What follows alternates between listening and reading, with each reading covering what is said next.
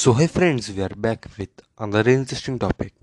But before that, can you tell me the names of the most cruel dictators in history? You may say Hitler, you may say Mussolini, you may say Joseph Stalin, you may say Kim Jong un, dictator of North Korea. But what if I tell you that this dictator, which I am going to tell you, is more horrific and more threat to mankind? Is so, what you will feel? So, let's move on.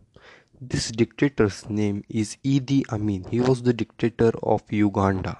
So, in this podcast, we are just going to talk about how he became dictator, what is his early life, and how he died, and some famous stories about this dictator too. So, still, still there are many more reasons to tell this dictator as horrific because Uganda people call him the butcher of Uganda.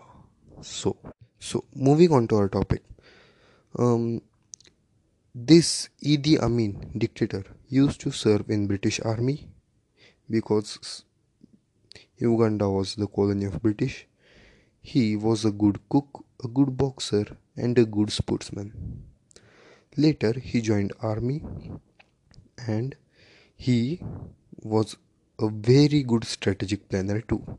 Later, Uganda gained independence, and the first president of Uganda, Milton Obote, thought that Idi Amin could be a good friend of mine and could be a good military officer too.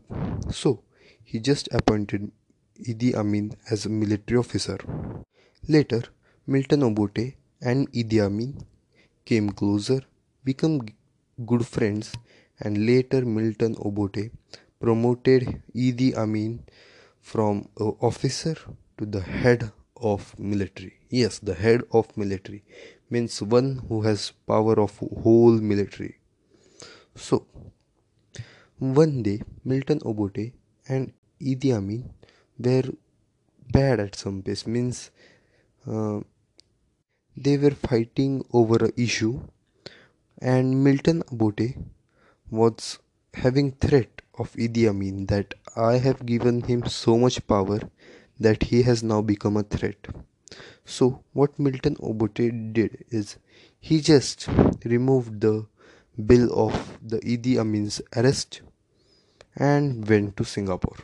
But the main thing is that Idi Amin is now the general of military. He has the whole military under his control, and one more thing is that he is a very admirable person. He was 6 feet tall and very much broad. He used to look like demons. People call him the demon who eat human flesh. Yes, he has eaten. He has publicly spoken that I have eaten human flesh and human flesh seems good. So, such a horrific dictator. So, moving on to our topic.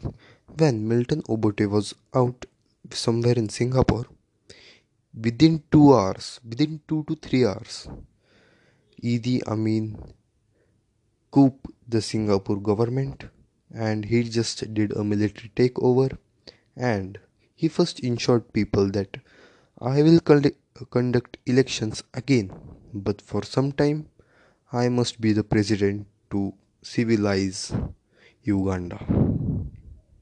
Okay.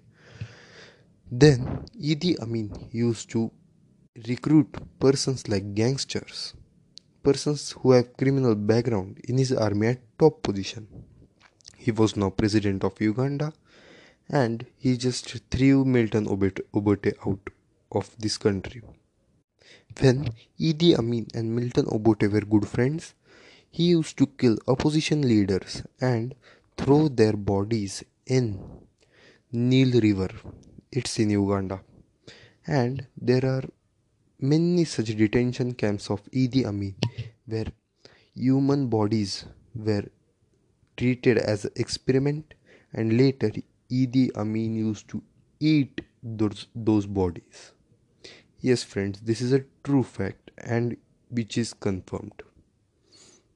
So, moving on to our stories. First is of a doctor. When a doctor came to Idi Amin's house for a routine checkup, he just opened a fridge. Means how to drink water or something, he has not told still. And he saw a human head lying in deep freezer. My god, this was a very terrific scene for him. And he just screamed and left the house. The second case is of his wife. Idi Amin have more than 6 wives. Not confirmed really, but whichever girl he liked in Uganda, he used to marry her with force or with willingness. Each day, my friends, Uganda people suffered bloodshed, murders, mass killings, and many more threats.